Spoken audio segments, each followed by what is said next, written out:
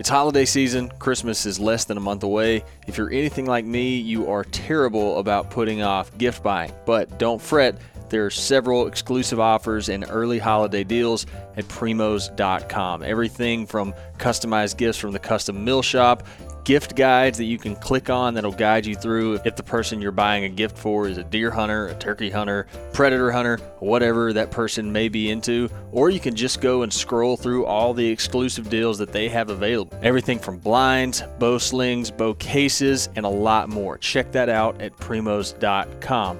Also, did you know that you could win a brand new Polaris XP1000 North Star Edition? Just by being an Onyx Hunt Elite member? It's true. If you have an active Onyx Hunt Elite account by January 7th, 2024, you are automatically entered to win one of two brand new Polaris Ranger XP1000s North Star Edition. The North Star Edition is like their top of the line creme de la creme and has all the bells and whistles you can imagine. It's incredible. And again, to enter to win, all you have to do is be an Onyx Hunt Elite member. So, if you're an Onyx Hunt Elite member already, thank you. We greatly appreciate it. If you're not an Onyx Hunt Elite member, there's 1,000,001 reasons to become an Elite member already, and now we're going to give you another one. It's going to give you a chance to win a brand new Polaris. So become an Onyx Hunt Elite member today, and I hope you enjoy the show.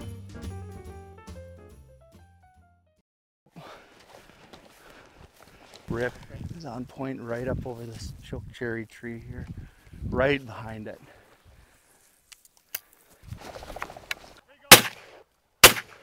Good work, my friend. Thank you. Heck yeah. Good job, Rip. Last week, we took our first in-depth look into the story of quail here in the Southeast. We heard from a man who has lived and hunted quail in Mississippi long enough to recall a time when you wouldn't catch an odd look for pulling up to a Mississippi gas station with an English pointer in your truck. We also heard from a man who was born and raised in Tennessee and grew an interest in quail mainly from the stories from his dad on how things used to be. Last week's episode was mainly meant to maybe pull on your heartstrings a tad, to possibly get you emotionally invested and maybe thinking about a type of hunting that you haven't even tried yet. And maybe you haven't tried it because it's not readily available to you like deer, squirrel, or turkey hunting is. Unfortunately, if you live in Mississippi, or most places in the Southeast, quail hunting's not readily available to you. But it used to be. This week, we're going to look hard into the question of why. Why did we lose our quail, and what exactly caused it? But first, before we dive in, I'm going to pose a few questions to make you think and also get your mind rolling in the right direction for what you're going to hear in this episode. If you were to hop in your vehicle and take a drive around your neighborhood, down the local highway or interstate, down an old country road maybe, if you looked out your window, what would you see? Buildings, ag fields, pasture, blocks of timber, whatever you see around where you live. Have you ever stopped and thought about whether or not it's always been that way? I've come to learn that what we grow up with, we tend to assume that that's just simply the way things have always been. For example, the Mississippi that I've pretty much known for my entire life has been dominated by vast stretches of loblolly pine plantation. But when I stop and think about it, it can't have always been that way. Thousands upon thousands of acres of pine trees planted in rows simply does not occur naturally. So what was there before? And what effect did it have when we made it that way?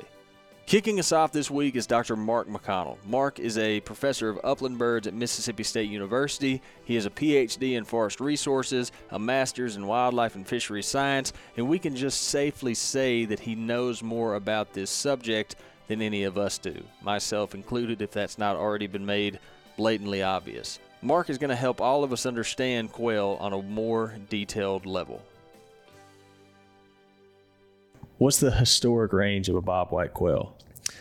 Man, so there's several quail species, of specifically the bobwhite. A large portion of the eastern United States, they were up into southern Wisconsin, all the way out to Nebraska, parts of Texas, even down into certain parts of Mexico, from all through the southeast, even in Pennsylvania, they were historically part of the bobwhite range. So vast distribution throughout the U.S. They covered the southeast region. not so much anymore, but they were here. 100%. And like I said, and not just the Southeast, like they were also in the upper Midwest and the Pennsylvania. Yeah. I mean, every state in the Southeast historically had a bobwhite. Yeah. We used to have a lot of quail. We know that. What led to this huge quail decline? Like why did, let's say for instance, like central Mississippi, Alabama, why did we once have a lot of quail and then there was this huge decline and loss of them? What? Yeah. So the easy part of that question is what they declined throughout the range. Some parts of the country, the decline was steeper than others, but the overall reason across the range is the same. And then you can break it down by the specific reasons. But the overall reason was a loss of habitat. I know people hate when I get a lot of pushback when you say that because, like, well, that's too simple. That's really all it was.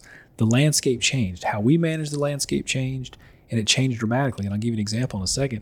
But it changed in Nebraska, eastern Nebraska, and it changed in South Georgia. It all changed based off changes in farming practices, how we manage forests, a lack of prescribed fire, and when you collectively add all those things together, there's just less and less quail habitat on the landscape. What happened in Mississippi, as an example, and a lot of the Southeast states, if you go to, and I wrote an article several years ago about this, if you go to any property you're familiar with, and you're going to see a predominance of fescue, tall fescue, Bermuda grass or Bahia grass, tons of row crop, and then when you do get into a forest, especially in the deep South, it's a monoculture, high stem density pine forest that rarely gets any fire, if any. When you say monoculture, all the same. Gotcha. Just nothing but loblolly pine trees. Yes. Planted in farm that we're farming pine trees. Right. So we plant them in rows and do the same thing.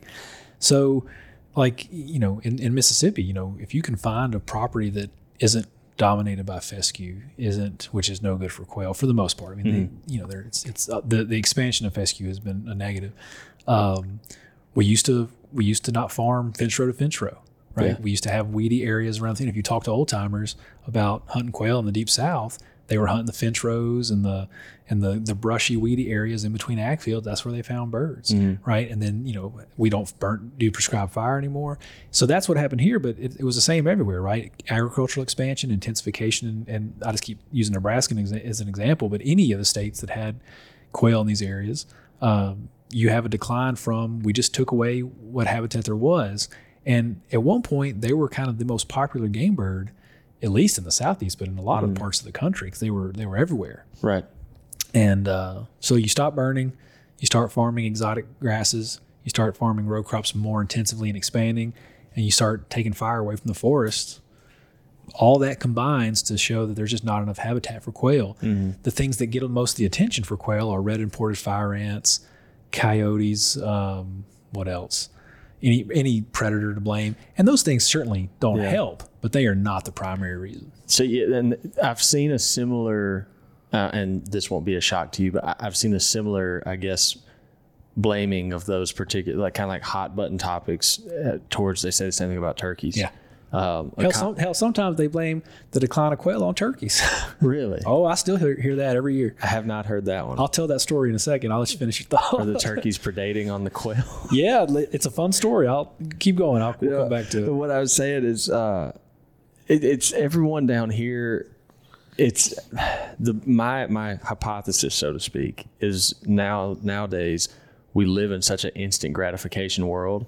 I think people want to find that silver bullet, that one big factor that they go, if we fix this, problem solved. And if there's anything that I learned, like you and I talked about, we both were at Mississippi State University at the same time. You were further ahead than I was, but I remember in Dr. Robbie Kroger's class, applied aquatic and terrestrial ecology. He's like, you can never just do one thing. That's right. It's impossible. And the same thing, there's never just one factor. Never. It's never one factor. We have no silver bullets in wildlife management, but so I think it's 100% everybody wants a silver bullet. But I think it's also, and this gets into a little just human psychology, which I'm obviously no expert in. But if you think about the things I just described that lead to the quail decline, those are all things we voluntarily did on the landscape. And nobody inherently wants to go, yes, what we did collectively as a society or as farmers or as pine farmers or as landowners was the problem, right? Nobody wants to take that on the nose and say that was, we did this. When you will talk to some landowners who will flat out say, we did everything in our power to get rid of quail for several years, right? We were actively working against them. We just didn't realize it maybe, or not everybody understood it. So a lot of times it's like, look, we know what affects these birds. We know how to make more birds. We've figured that out. It's really an issue of getting enough landowners to do it, so you can kind of create enough quail in the landscape to bring them back to what most people want is, maybe huntable numbers, but a lot of people just want to, encounter them. But going back to the fire ants and everything, Lenny Brennan wrote a paper years ago. He's an endowed professor of quail research at Texas A&M. And he talked about how the fire ants and all this stuff, it's all a red herring, right? It's just something that we're using as an excuse. Yeah, a scapegoat. Yeah. So, red imported fire ants, they obviously aren't great, but you can go to the Red Hills of South Georgia. There's more quail there than you could ever possibly, shoot into. And there's fire ant mounds everywhere. There's parts of Texas where there's really abundant quail populations. There's fire ant mounds there. They don't help, but habitat is the ultimate factor that we need. So going to the turkey thing, I'd heard some older people growing up say that, the turkeys caused the quail decline. And I thought they were joking. And they weren't. And I know a guy in Oklahoma right now that he's like, man, it's those damn turkeys. And so I looked into it because I was like, all right, I keep hearing this. Something's going on here. Yeah. I think in the 70s somewhere, and I wrote about this in, I think in one of those Gamekeepers articles I wrote several years ago. I think it was in the 70s in Florida somewhere. Somebody was sitting in a blind trapping turkeys or something, and they watched a turkey come by and I think either eat the eggs out of the nest or eat something happened, right? And let's be honest, everything will eat a quail. Tall Timbers Research Station used to have a video of a deer eating quail eggs out of the nest, right? James Martin, who you'll interview later, he had a study down there where a bullfrog ate a radioed quail chick. Really? Yeah, it had a little antenna. When they caught the bullfrog, the chick's feet and the antenna you could see sticking out of it. So that doesn't mean bullfrogs are the problem. That's the silver bullet. And as much as I would love to blame deer for the quail decline, nothing would please me more to blame pine goats for that. That's not what happened, right? Yeah. So what happened was this person observed this turkeys. I can't remember if it was chicks or eggs, whatever, but they ate one or two, and they wrote an article about it in some magazine. Yeah. And this was at the time where, keep in mind, we're talking about this early 70s. The turkey restoration was on the upswing, right, in the Southeast. We were restocking turkeys everywhere. It's also about the time the quail decline had already been going since the 1880s, 1890s. Yeah. But we didn't really start talking about it outside of the quail biologist until about the 50s and 60s, right? So you see everyone's talking about quail decline. We're restocking turkeys. People are seeing turkeys everywhere. And people started noticing, hey, I'm seeing a lot of turkeys. And you know what I'm not seeing a lot of is quail. And the perfect storm of a conspiracy theory was born. And I still, about once a year, I still hear somebody that say, well, isn't it the turkeys that ruined the quail? And I'm like, no, not really. Well, I must say, I think we can. I've never heard that theory. Well, that makes before. me feel better. Good. Maybe it's finally been dispelled. I've never in a million years heard blame it on turkeys. Well, maybe I shouldn't have said anything. I'd probably reversed it. No, it's interesting. I find it funny. Like it is very funny. Yeah. One thing. So digging around, like I kicked this podcast, this quail podcast project off because of a personal interest that I grew in quail. And so I've been learning a lot, just throughout this process. I'm constantly astounded by how much effect we humans as a species have on a landscape. It's like and I think we downplay it sometimes. You kind of alluded to it earlier. Like no one wants to say we did that. We're the ones who covered everything in pine trees and had this effect. I mean, because in some degree, you would like to think those people back then, when the decline started happening, they weren't thinking about it. But still, it's like how big of an impact we actually have without even realizing it. Yeah, and without question. And the sad part is, collectively, we'll just take landowners in general, but in the Southeast where I've spent most of my career, collectively, a lot of landowners were all doing the same thing, right? We were all farming fence row to fence row. We were, they were converting to fescue. We were doing all, and the quail community promoted fescue at one point, right? We were so desperate to cover the soil, and we were like, oh yeah, plant fescue, that'll be great. And that was, one of our biggest mistakes. But what's interesting now is you've had such a decline and we've had such an impact on the landscape. Now when you find landowners, because it's usually just one landowner here or there, sometimes it's a lot, who are really trying to restore quail. We got in this situation as a collective body of landowners all doing the same thing. Now it's hard to get all the landowners to do the same thing. So like here at Prairie Wildlife in West Point, where we work with Mr. Jimmy Bryan to do a lot of quail conservation, he's doing just about as much as you can do on a working farm to maintain it as a working farm or productive farm or profitable farm and have quail. All right, he's doing just about everything he can. But unless all the landowners around him do it, there's only so high his quail population can get, right? Because at the end of the day, it's just one piece of property and you need that landscape effect that drove quail to decline. You need that landscape effect to get quail back. To reverse it. Yeah, and now we're never going to get back. I say reverse it. Yeah.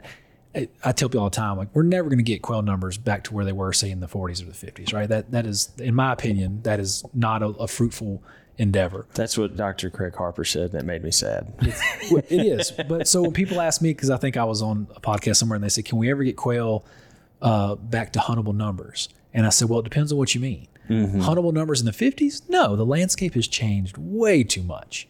But and you'll hear some old guys say they used to go out and find 8 or 10 coveys in a day. And that was true. That was very easy to do in many parts of the Southeast. Now, if a landowner or several landowners are working collectively to really try to get quail conservation on the ground and they're following the science and doing the best they can, what I tell people is you just have to lower your expectation. Now, going out in a morning hunt and finding 2 to 3 coveys is considered success, right? Years ago, that would have been a very bad day, right? Yeah. So we just have to change our expectations, right?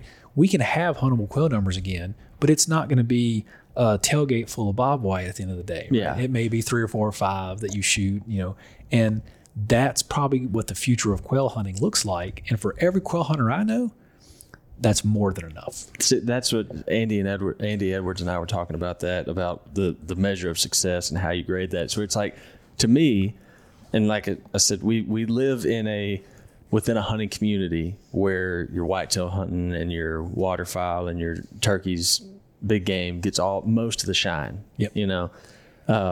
The term limiting out gets a lot of shine. Different grading scale on how you judge success. Yeah, Tag Robinson has a great quote. He goes, "We're going to make quail hunting cool again." And he and I were joking about it, and something about upland hunting and duck hunting too. But duck hunting is a much easier sale because you're just, on average, duck hunt. If you even have a clue what you're doing, you're going to encounter birds. Whether you harvest, you're going to see them and call all day. At least you're going to see them, right? Yeah. Upland hunting's different, right? You don't often see that many birds per hour of effort, right? So it's a whole different mentality. But going about how to make it an easy sell. So if you look at any of the hunting magazines, upland hunting magazines, all right, what are they selling? Cool shotguns, cool dogs, cigars, bourbon, right? Sometimes wine. I mean, upland hunting kind of hits all those points. Those are all my favorite things, and so it's I used to never be I was a minimalist type duck hunter. I'd never spent a lot of time on gear and stuff. And as an upland hunter, I mean, I get really into the smell of your chaps and stuff. Yeah. These things that just I don't go on a quail hunt without a cigar in my pocket. That's largely Mr. Jimmy's fault. So this whole part of upland hunting is just different. And the dogs, it's not like duck hunting, which I love duck hunting and with my dog, but they're sitting there, you're not watching them work the whole time. You're waiting for something, but in upland hunting, you're just watching the dog the whole time. Yeah. And that is, a day behind a bird dog's better than just about any other day. I would strongly agree. Yeah, I would strongly agree with that. What was when you started in your role and started working some with upland birds, what was the general consensus where you worked of the state of quail in the Southeast? What were you working from, so to speak? I'd say in most of the public's eyes that I spoke to back then, most people, and even some wildlife professionals, they were like, "Hey, don't start your career on quail, right? Quail, we were talking at lunch, most people have written off quail already, right? And then they would say, well, look, if you want to work with quail, you're going to have to work in agriculture, and don't try to be a wildlife biologist in an agricultural landscape." People were trying to talk me out of it, honestly. And perfectly full truthfulness here, that probably made me want to do it more because I didn't like the idea that someone said it's not worth it to work in this landscape, because I'd worked on a farm. I'd worked with landowners. I I knew landowners had a conservation mindset when they could fit it in. So to me, that was kind of the challenge. But yeah, no, in general, I mean, when I started my undergraduate degree, I worked in Louisiana with a quail biologist there named Cody Sedetall. And Cody, he was fairly optimistic and taught me a lot. And then when I did my master's, I was working with Wes Berger, who was, at the time one of the leading quail researchers, and he was very optimistic. So I was always around optimistic people in the quail world. Outside of the quail world, but in the wildlife community, a lot of people were not. They didn't think it was a good way to focus my career. Right. But then once you see a quail, and if you're lucky enough to hold one, there's just no going back. And what really got me excited about quail. Because I really didn't see one. I grew up in North Louisiana. I didn't see one. I was 21 years old. Sure. In Arkansas, for that matter. Yeah. Coming out of a Ceresia patch, which is the last place you want to. Bad first experience. I was big into burning and manipulation, and they call it the firebird. So that's what got me into it. Was like, hey, this is a bird. This is a critter that I can manage, and people want me to light fires. Yeah. And the fire probably is what really sold me initially. Gotcha. Because you're a 19-year-old kid, and someone gives you a drip torch. I mean, tells you it's constructive and tell you you're supposed to do it. So that was what really helped me. Yeah. But yeah, the general consensus in the quail world, I'll give the quail community credit. They remain cautiously optimistic. I've been in quail research, for I guess over maybe 15 or so years now.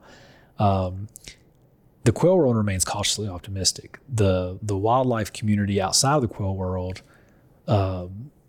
not nearly as optimistic. Yeah, I can see that just from where I'm at. Yeah. It seems, I mean, like you said, for the most part, to find someone that is optimistic and or willing to talk about quail, they're going to be very passionate about it. Someone that doesn't care much about quail hunting, most of them, they're like, it's done. It's kind of a dying sport. Yeah, and Dr. James Martin, who you'll interview later, he wrote an article, a column for I think Quail Forever's magazine in this last issue maybe, where I read it, but I'm paraphrasing it here. He pretty much says the number one ingredient to be successful in quail management is just passion. Like, you've got to be obsessed with this bird and willing to devote so much effort, because we see it a lot. A lot of landowners, they start and they go pretty good for a while, but if you don't just have a passion for this bird, it's very hard to maintain, that level of momentum and progress. Yeah, that's what Dr. Harper said, something similar. He said most people, when we lay out for them what they have to do to manage bobwhites, they just don't do it because the work's too intensive for them. Yeah. Do you have anything specific project-wise right now that you're excited about that's going on? Well, I just finished up one project here at Prairie Wildlife. That student actually defends here in a couple weeks. That was one of her parts of her project was it was the first ever investigation into roosting habitat during the breeding season. So all the roosting information we have on where quail roost, it's all from the fall when they're in coveys, right? No one had ever investigated where they roost at night during the breeding season, which is about 6-ish months plus for the year in the deep south. I mean, really? Oh yeah. I mean, breeding season here, we generally just cut it off April 15th to, damn near the end of August often. And this year, a lot of the Southeast, especially in Mississippi, we had a lot of late hatches because it was dry for so long. Yeah. So yeah, they breed.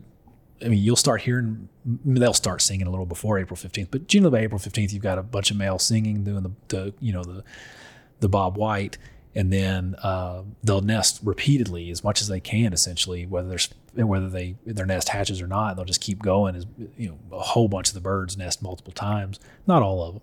So it's a really long breeding season. Okay. So it's 6 months out of the year that we didn't know if they're not on a nest, because if they're on the nest, obviously they spend the night on the nest. But where do they spend the night when they're not on a nest? Yeah. And it just drove me crazy not knowing that, because we say it's one of the most well-studied species avian species in the country, and it is in terms of number of publications. But it just infuriated me that I didn't know because they typically roost, they're not in coveys, obviously, they're individuals. So she had to go out at night and roost them in the evening, and then go back the next morning and see if they were still there. And we're looking at kind of what type of habitat they're selecting, what type of vegetation cover they're selecting, or where they sleep at night during the breeding season. We have a pretty good idea of what they do during the fall. And I'm really excited about that one because it's just new information. It's stuff Right. we just didn't know. We're finding out that there's some similarities to where coveys roost in terms of the vegetative structure. There's also a lot of differences that we weren't expecting because they're individuals, right? They don't have the same vigilance that, say, the covey has. And then they don't need to stay warm because it's summertime in Mississippi, so it's 1,000 degrees all day long. So yeah, we're teasing apart some of that. That's really cool. I've got a quail study down at the Jones Ecological Research Center. They call it Itchaway. It's southern Georgia. Really excited about that one because that's a 29,000 acre longleaf pine station they've never done quail research before. So we've got the first radio tag quail there ever. And looking at a bunch of different things, but also one of the cool things is looking at, because fire is such an integral part of that management system, is longleaf, right? You just got to burn it. And the staff there just does this amazing job of doing the burns. So I wanted to see, okay, after a burn, if a birds are in this area, then after the burn, how long does it take them to come back? Because like with turkeys, and we see those quail too, we joke about that, like they eat fried grasshoppers, right? They'll come into a burn, but we don't really, and we've all seen that. Marcus Lashley has shown that, a whole bunch of people have shown that, but we really don't know how prevalent that is. I mean, is every bird doing that? Are they all doing? How long are they doing? How many days? Like I wanted to know this stuff because there's a huge risk for them to be out there. There's very little cover right after a burn. Right. And so I wanted to look at how often they're going out there as individuals, and then how long and what point does the vegetation get as it's regrowing before they go back in there kind of at the same rate they were before. Gotcha. So just trying to understand a little bit, dial in a little bit on what they do after a fire. Yeah. I've got a bunch of other projects, but so most of my research is quail, a little bit of turkeys, and some grassland bird stuff. How much research do you do here at Prairie Wildlife? Like a lot, right? Yeah, I think in the last few years we monitor the place year round. We've got an ARU study, an automated recording unit study, where we put out these kind of passive recording units, stuff Chamberlain and them have done and Galsby have done on turkeys for a while. Just kind of going off the stuff they started with those crip birds. And we've got that. We've did some vegetation manipulation studies out here. Olivia's study was out here. In general, we've had 3 or 4 different projects, some larger than others, going on this property. One of the things we talk about is one of the most stark differences between here and like out west is just the amount of public land, whereas here most everything is privately owned. And so what becomes valuable is the landowner, because the landowner at the end of the day makes the decisions on what happens on that property.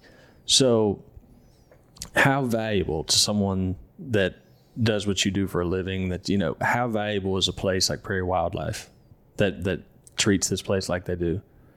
It's probably the most important thing to being able to answer these types of questions. Finding landowners that are willing to do the work, are passionate about it, and then here's the big one, and willing to let you do research out there. Because sometimes they've got an operation out here. They're a farming operation. They got a hunting operation.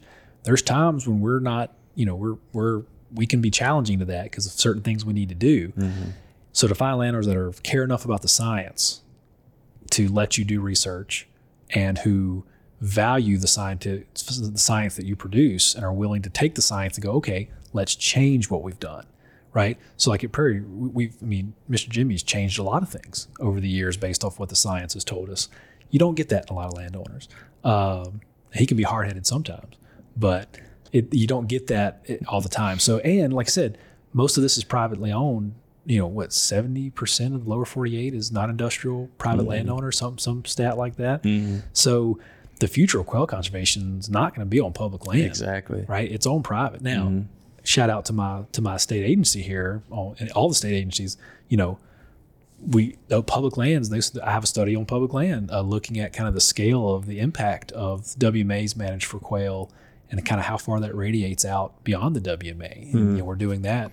And we need those public areas as showcases and to show the public, hey, you can keep this bird around and increase their numbers through active management. So, but yeah, having landowners willing to do this, we've got a few of them around the state that we work with, and they're not by any means all of them, but it is hard to find that combination of passion, interest, and willingness to cooperate with a university. If I told you, going back to that cautiously optimistic, if I asked you to take the cautious part out of it and look ahead 2 years, 5 years, 10 years, in a best case scenario, what could the forecast of quail in the Southeast look like? Wow, that's a good question.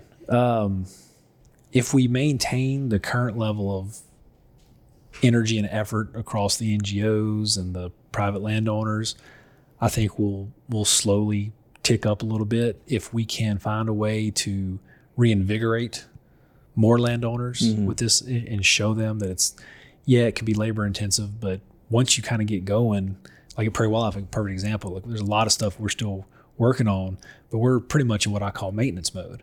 We're pretty much at the point where all we're doing is doing the same manipulations through fire and disking and rotating, and we've kind of reclaimed all the ground we're going to reclaim, and it's just maintenance. It's a regimented, prescription year after year with very little tweaks. Once you get to that point, it's not that hard, right? But yeah, I mean, I don't know what kind of number you're looking for or what kind of answer, but there's no reason to not be optimistic for quail conservation across the Southeast. The science has very clearly demonstrated what makes quail. I would argue the next phase of research really needs to, and I've got a few students looking at this, really needs to be looking at the psychology of the landowner and what it takes. What do they need to get there, right? Because I think we know how to grow quail. Yeah, we know how to keep quail alive. We know how to manage them. Not to say there's not always new things we can learn, but we understand that. We got to figure out how to get it on the landscape and keep it on the landscape. And that, I think, if we can figure that out, man, what I would hope is anybody who wants to hunt quail and understand, you're not going to find 10 coveys a day, right, on average. Anybody who wants to hunt quail has enough public and or private opportunities that anybody who wants to go has enough justification to buy a bird dog.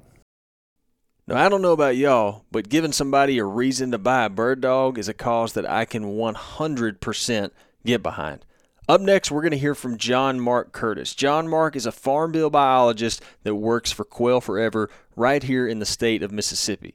His job mostly involves assisting landowners in designing, developing, funding habitat improvements specifically on private lands. John Mark is very knowledgeable on the specific habitat needs. Also, his perspective and opinion on the reason for the decline and the downfall for quail right here in the Southeast. Here is John Mark. So, first quail covey I ever saw, I was about 10 years old, maybe 11. Mm-hmm. And we had just gotten done deer hunting. I was deer hunting with my dad, and it's me and my little brother, and we're walking around on our family property. My grandfather owns a little land in Montgomery County. Mm-hmm.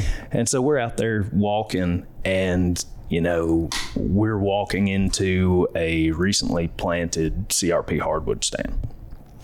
And, it's about, of course, at this point I'm yay tall, like the scale is all thrown off for me, but it's, it's shrubbier. The trees haven't closed canopy type stuff yet, so there's a lot of briars in there, all that sort of thing. And we get a little ways in there and all of a sudden I hear, and I don't even know what's going on. I just look up and like, oh, there's birds, So, and my dad's like, oh, those are quail. Like, why haven't I seen this before? And that led to all these questions that we've already talked about of well, why don't we have more of those? Or like, well, what happened to quail? And, and I think about that a lot. Like that was a moment for me. And thinking about like why we don't have quail anymore. Mm-hmm. If you go to that stand right now, it's closed canopy, hardwood, 20, 30-year-old stand, no understory whatsoever, just leaf litter. So that's not quail habitat. There's no place for a quail to be. No, I'll never see a quail in that stand. Never say never. We'll cut it at some point, but that's what happened to quail. Yeah. And I challenge people because I get this all the time. People want to talk about other factors that led to quail decline and that sort of thing. But if you hunted quail back in the day, go back and look at those spots where you used to find birds. And go back and really think about it. Like, what did that hedgerow what happened to that hedgerow you used to get quail out of? Or that, weedy field where, you used to flush a bird or two or whatever the case may be, Go and look at it and see look at it honestly. Would a quail live there anymore? Mm-hmm. And a lot of the times the answer is no. What kind of habitat does a quail need? So quail are a shrubland obligate species. Basically, the things when you're okay, let me back up a little bit. when you're thinking about bobwhite quail or any species for that matter, it comes down to habitat, what that species needs from a food, water, shelter, space perspective. Having, you know, all the things that it needs arranged on the landscape in a way where it can use it. So with bobwhite quail, from a food perspective, in the summer months, they're eating a lot of insects. In the winter months, they're eating a lot of seeds. So from food, we need stuff that are, you know, producing on both of those ends. A quail is a very small ground nesting, ground dwelling bird. So it's very important that at ground level, there's bare ground and open space for quail to be able to move around very easily. Quail chick, when it is first born, is about the size of your thumbnail.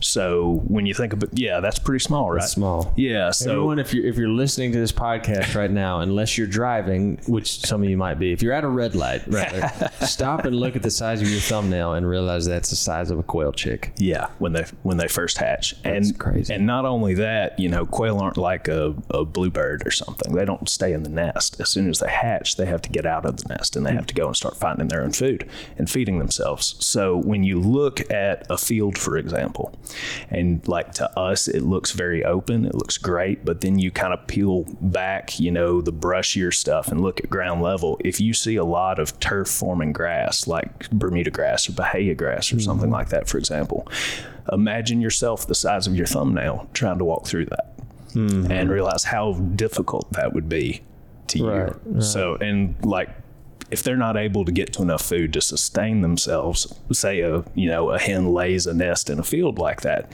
the chicks hatch, they, you know, get out of the nest and they start going, and that's what they run into. They're not going to make it very long. So, you know, and without recruitment, you're not going to have quail for very long on a property. Right. So you need open at ground level, but also cover to provide shade and to, you know, provide them places to hide, essentially. On top of that, you also need shrubby escape cover.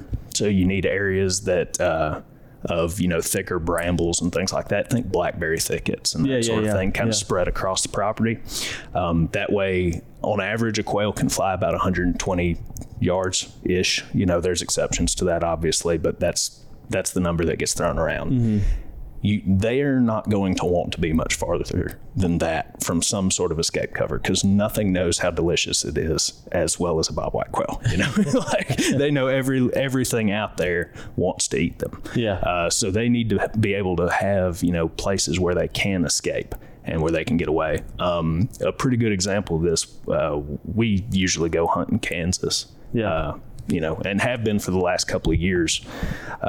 And it took 2 years of going up there, but I can remember the exact spot I was standing in. We had just gotten into a covey of quail.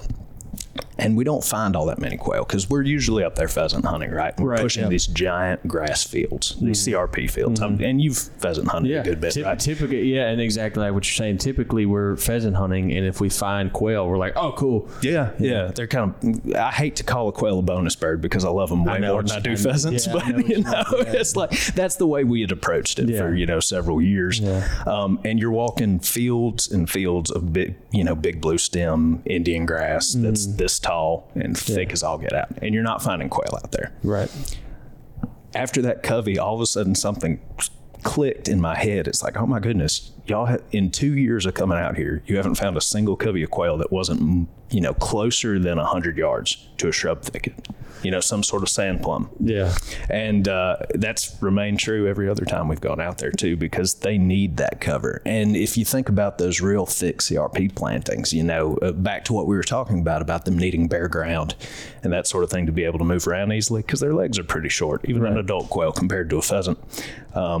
You know, that becomes pretty garbage from a quail perspective, you know, pretty quickly. Yeah. So we were talking about, we used to have a lot of quail. Okay, well, why? Sure. You know, and it's hard for somebody, even for me. It's like my knowledge of what my state along Mississippi and the rest of the Southeast, it's predominantly timbered. Yep. It's a whole lot of loblolly pine. That's right. And it's like trying to grasp how different this landscape looked. Yeah. Back in the 1920s, you know, when quail populations were astonishingly better than they were now. Oh, even absolutely. The 1800s and the Civil War. You know? Yeah. And so that's why I asked that question. Gotcha. Well, from a Mississippi perspective anyway, when you think about that landscape, you know, there was a lot more sharecropping and like small patch farming. And, you know, people are planting, you know, we don't have combines, tractors, as big fields as we, you know, do now. Everybody was doing a lot more by hand or with mule or whatever else. And you had a lot, and not only that, but our food supply system wasn't nearly what it is now. So everything you were eating, you were growing locally, or somebody was. So you had a huge variety of crops that were being produced. People fallowed fields, which was huge for bobwhite quail because, you know, that first year of growth, you get a lot of stuff like annual ragweed, partridge pea, you know, plants like that are really great for quail. And it creates what we call brood fields, which is exactly what we were talking about earlier with that like real bare ground, because it was disked that year before, you know, or plowed, I should say. And, you know, with some of these annual weeds growing up and providing shade and providing food resources and things like that. So you had that spread out all across the place. And we didn't have as many trees as we do now, by any means. And people, probably one of the biggest things too, like, is people were more present on the landscape. It really is what it comes down to. Quail are a species of disturbance.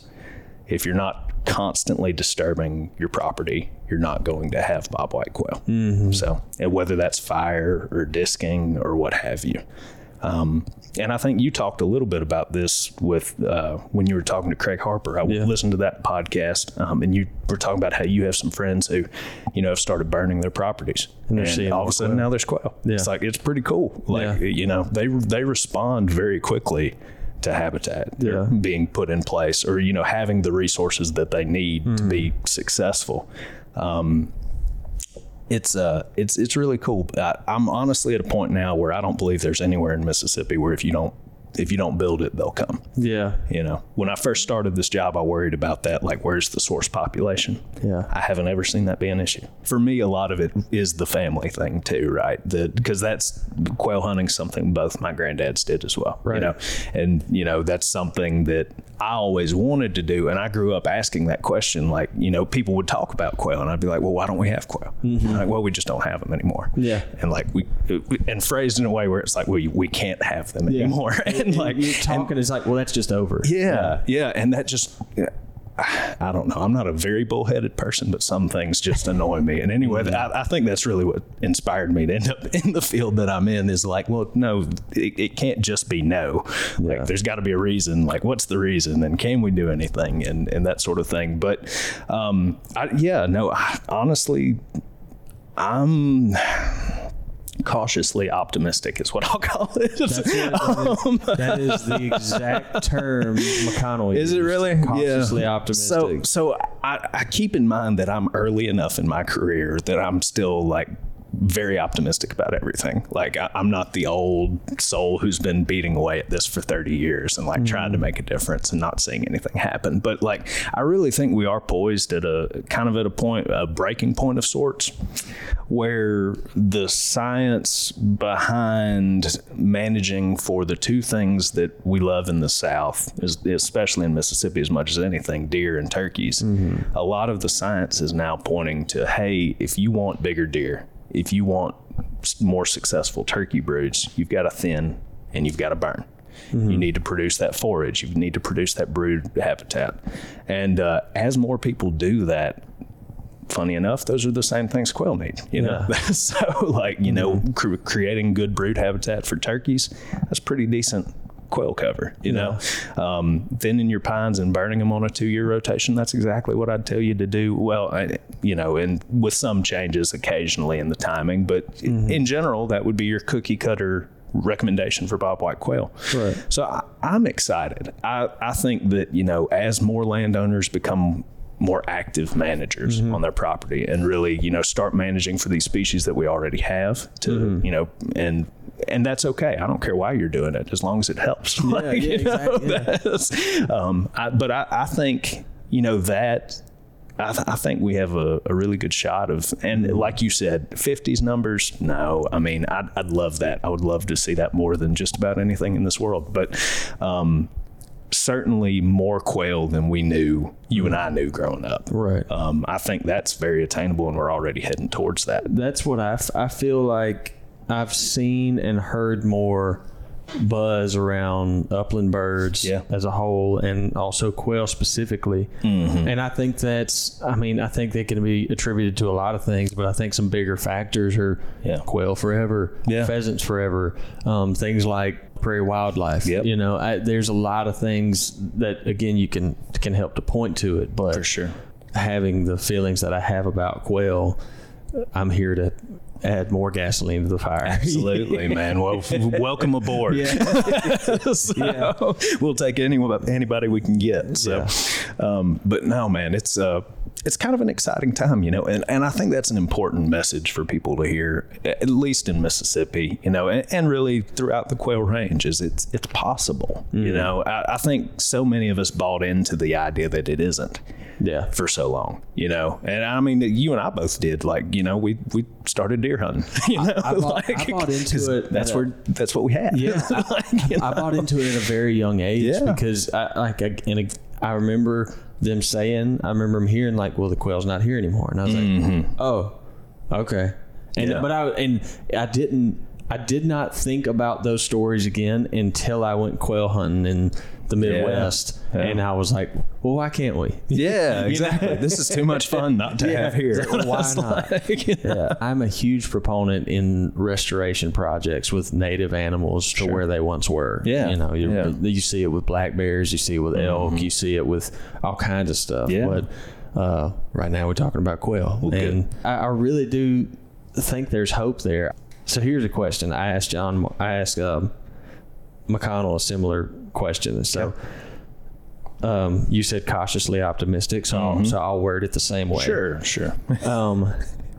If I were to say, take the cautious and throw it out, just give me the optimism. Just optimism. What is possible for quail in the Southeast in the next 2 years, 5 years, 10 years? Man, okay, so I guess let me start by saying that I have nothing to base this on because this is, pretty. I'm just shooting from the hip here. Sure. So 2 to 5 years, 2 years, probably not a ton of change, but at the same time, I don't know what all's going on at every part of the country, right? Sure. Or every part of the state, I should say. Back to what we were kind of talking about before, I do see that increase in fire as a huge thing. Like that, the more we get that on the landscape, again, for whatever reason it is, the more private landowners can start burning, the more thinning we can do, even if we can do a little more heavy thinning in pines and that sort of stuff, and utilizing, creating more acreage that is, suitable for bobwhite quail. I think localized success over the next 2 to 5 years is very possible, if that makes sense. It does. What my hope would be over 10, 15, 20 career length type, type of time frame would be that, as some of those pockets build, that we end up creating connectivity between them and create more of a create a landscape that is more conducive to quail, and they start popping up more frequently in places. But it's crazy though. I say all that. I really do think we have quail pretty much everywhere in Mississippi, even as we speak. I don't think people realize how many quail we have. They really, like, almost any cutover I go to, anywhere where, there's been a recent timber clear cut. Like, if you sit out there long enough in the spring, you're going to hear a bobwhite quail, 2 or 3 years after that, that cutting. Because, that large-scale disturbance of removing all those trees and that canopy, you end up creating quail habitat, and they just pop up. It's like, again, don't care what your reason is, but like, you think when you start thinking about all these patches of clear cuts across the state, it's like, well, there is patchy quail cover everywhere. And add on top of that, a couple folks who decide to thin a little lower and start burning for their turkeys, or people who've been doing that for a long time. We have landowners that do. You end up creating more of a happy picture, of like, oh, there might actually be a chance here. So one thing that I remember from when I was really, really young that we've kind of lost, I feel like in the state as a whole, I know there's still people who this doesn't apply to, but we're not tight with our neighbors anymore, you know? Have you noticed that as well?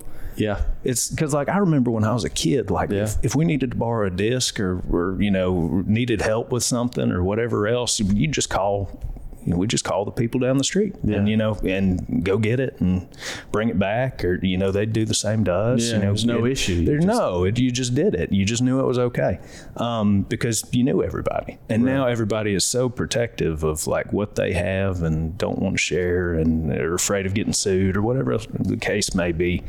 And we've quit talking across fence lines and like getting to know the people around us. And really, for a species like quail who needs that landscape level change to be successful, we have to put together some bigger blocks of, you know, property at some point, or like more connectivity of habitat. If we can ever, and there's, you know, the what am I trying to say? The like hunting cooperatives that are becoming a big thing now. I don't know how that'll turn out, but I'm very hopeful that actually gains some traction, because there's not just for quail, for a lot of wildlife species, there's a huge potential there. Yeah, well, I mean, so that's interesting. That's like Harper was talking about, and he said it was like one thing that I hadn't thought about is it's like the time between when quail were very abundant down here to where they're not. He's like the average land ownership in acreage between then and now. Like now, I can't remember what it was exactly, but like then it was a couple hundred acres, and now the average land ownership is like maybe 12-ish acres. Oh, wow. And so if you, and to your point, in order to make a landscape level change, you have to have multiple landowners on the same page. You do. You have to. Yeah. There's no way around it. Yeah. And I hadn't I'd thought about that, but then applying that because I 100% agree with the sentiment that when I was younger, it was definitely there was a lot more communication. Yeah. Over a sense of lines. community, you know? And I don't really know what to attribute that to. I don't know. The falling out of it, but I definitely agree with that it's happened. Yeah. It's an interesting line of thinking. Yeah. And, you know, I think it's one of many things that have led to, you know, where we are now for sure. But it's not the leading contributor, but I do wish that there was more of that, because working together, we can do a lot more than we can, you know, by ourselves. And like, you know, there's a lot of people out there who aren't comfortable with prescribed fire or like these different management techniques, or just aren't as interested in wildlife, for example, as you and I are, or managing for deer or turkeys or whatever else. And, you know, may not have the tools necessary to do it. But if we all work together, you know, you're willing to help out your neighbor, learn that stuff, you know, or like, hey, we're having a burn. You want to come over and just learn about it, you know, and help us out, you know, carry a drip torch a little bit or something like that. You know, you can start creating advocates of the things that, you know, are helpful to the species of wildlife that you're trying to promote. They want you to learn more about it, right? Yeah, of course. You know, so much of the state is privately owned. We need private landowners if we're going to be successful, you know, managing it, you know, the public resource of wildlife. Yeah, it's going to take a lot of people. For sure. But I'm really excited about that. You know, that all that kind of slowed down with the pandemic and that sort of thing. But at this point, I know MDWFP is really trying to ramp up having those type of landowner workshops to, you know, teach about prescribed burning. Gotcha. And also, you know, the Mississippi Forestry Commission a couple times a year will have, you know, a course to certify people to be prescribed burn managers and stuff. And that's another great resource for people to look into. Yeah. You can learn a lot about it. And, you know, I wouldn't just take that course and start burning. You know, try to get a little experience as well. But but I mean, there are resources out there. And I'm excited that people are so excited about that, because I mean, the quail's called the firebird for a reason, you know. It's like, I mean, they're so intrinsically tied to prescribed burning that, I mean, without it, you about don't have quail. Yeah. And that's another thing, you know, back in when we think about the early 1900s, the 1800s, like we didn't have bush hogs. when something started looking snaky or was getting grown up, people just went and burned it. Yeah. That's how you cleared land, you know, and that definitely, you know, helped create a landscape that was, you know, way more conducive to bobwhite quail. Yeah. And that's another, to get back to something you kind of said earlier about like why we had quail and like why we don't now. Something that has taken me a long time to realize is that we never managed for quail in the first place. Yeah. You know, that's one thing that I've learned, and I've talked about that with several of the guys, is we almost had quail by default or by accident. Mm-hmm. Oh, they were a happy byproduct. Yeah. We were real happy to have them, and we didn't do very much to keep them. But I think that's another problem too, is like we had quail because of the way we did business, right? Or the way we, you know, our economy and our landscape functioned.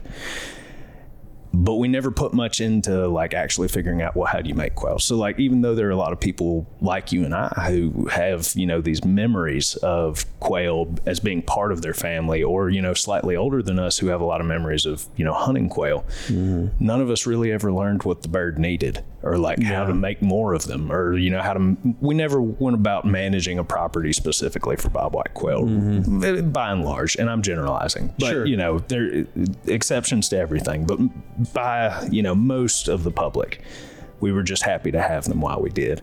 And you know, and then in the 80s when we kind of ran out of them, people just quit owning bird dogs, you know, and moved on. So it's we've come a long way.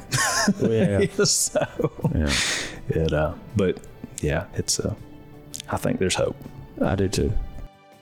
Remaining cautiously optimistic. I like that.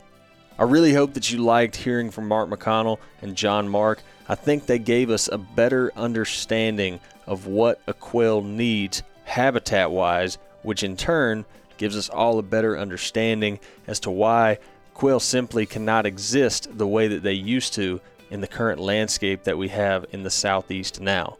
I hope that you'll come back next week. We have one more stop in this quail series where we're going to look at what we have going on now and what we could potentially look forward to in the future.